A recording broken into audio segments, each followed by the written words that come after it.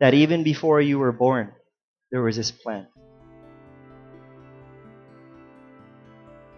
Ephesians chapter 1, verse 4 says, "For He chose us in Him when? Before the creation of the world, to be holy and blameless in His sight.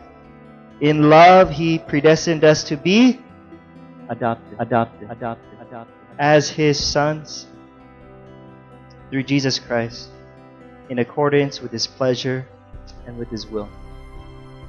In other words, that even before any of us were born, the Father, Son, and the Spirit eternally decided that they wanted you and me to be adopted into their life. It's amazing, right? If we were not created, and there's billions of people all over the planet, if we were not created and there was no world, would there be such thing as love? Some people will actually say, no, there's no such thing as love then, because, God needs to love somebody. That before the foundations of the world, there was a love between the Father, Son, and the Spirit. That this eternal and this uncreated God, where they have this unbroken, intimate, and perfect unity and fellowship, where they share absolutely everything with each other, have decided that you, and me will be included in their life. And saying, I want to share everything with you. Why? Because God is not impersonal. God is into relationships. He's not this distant God out there.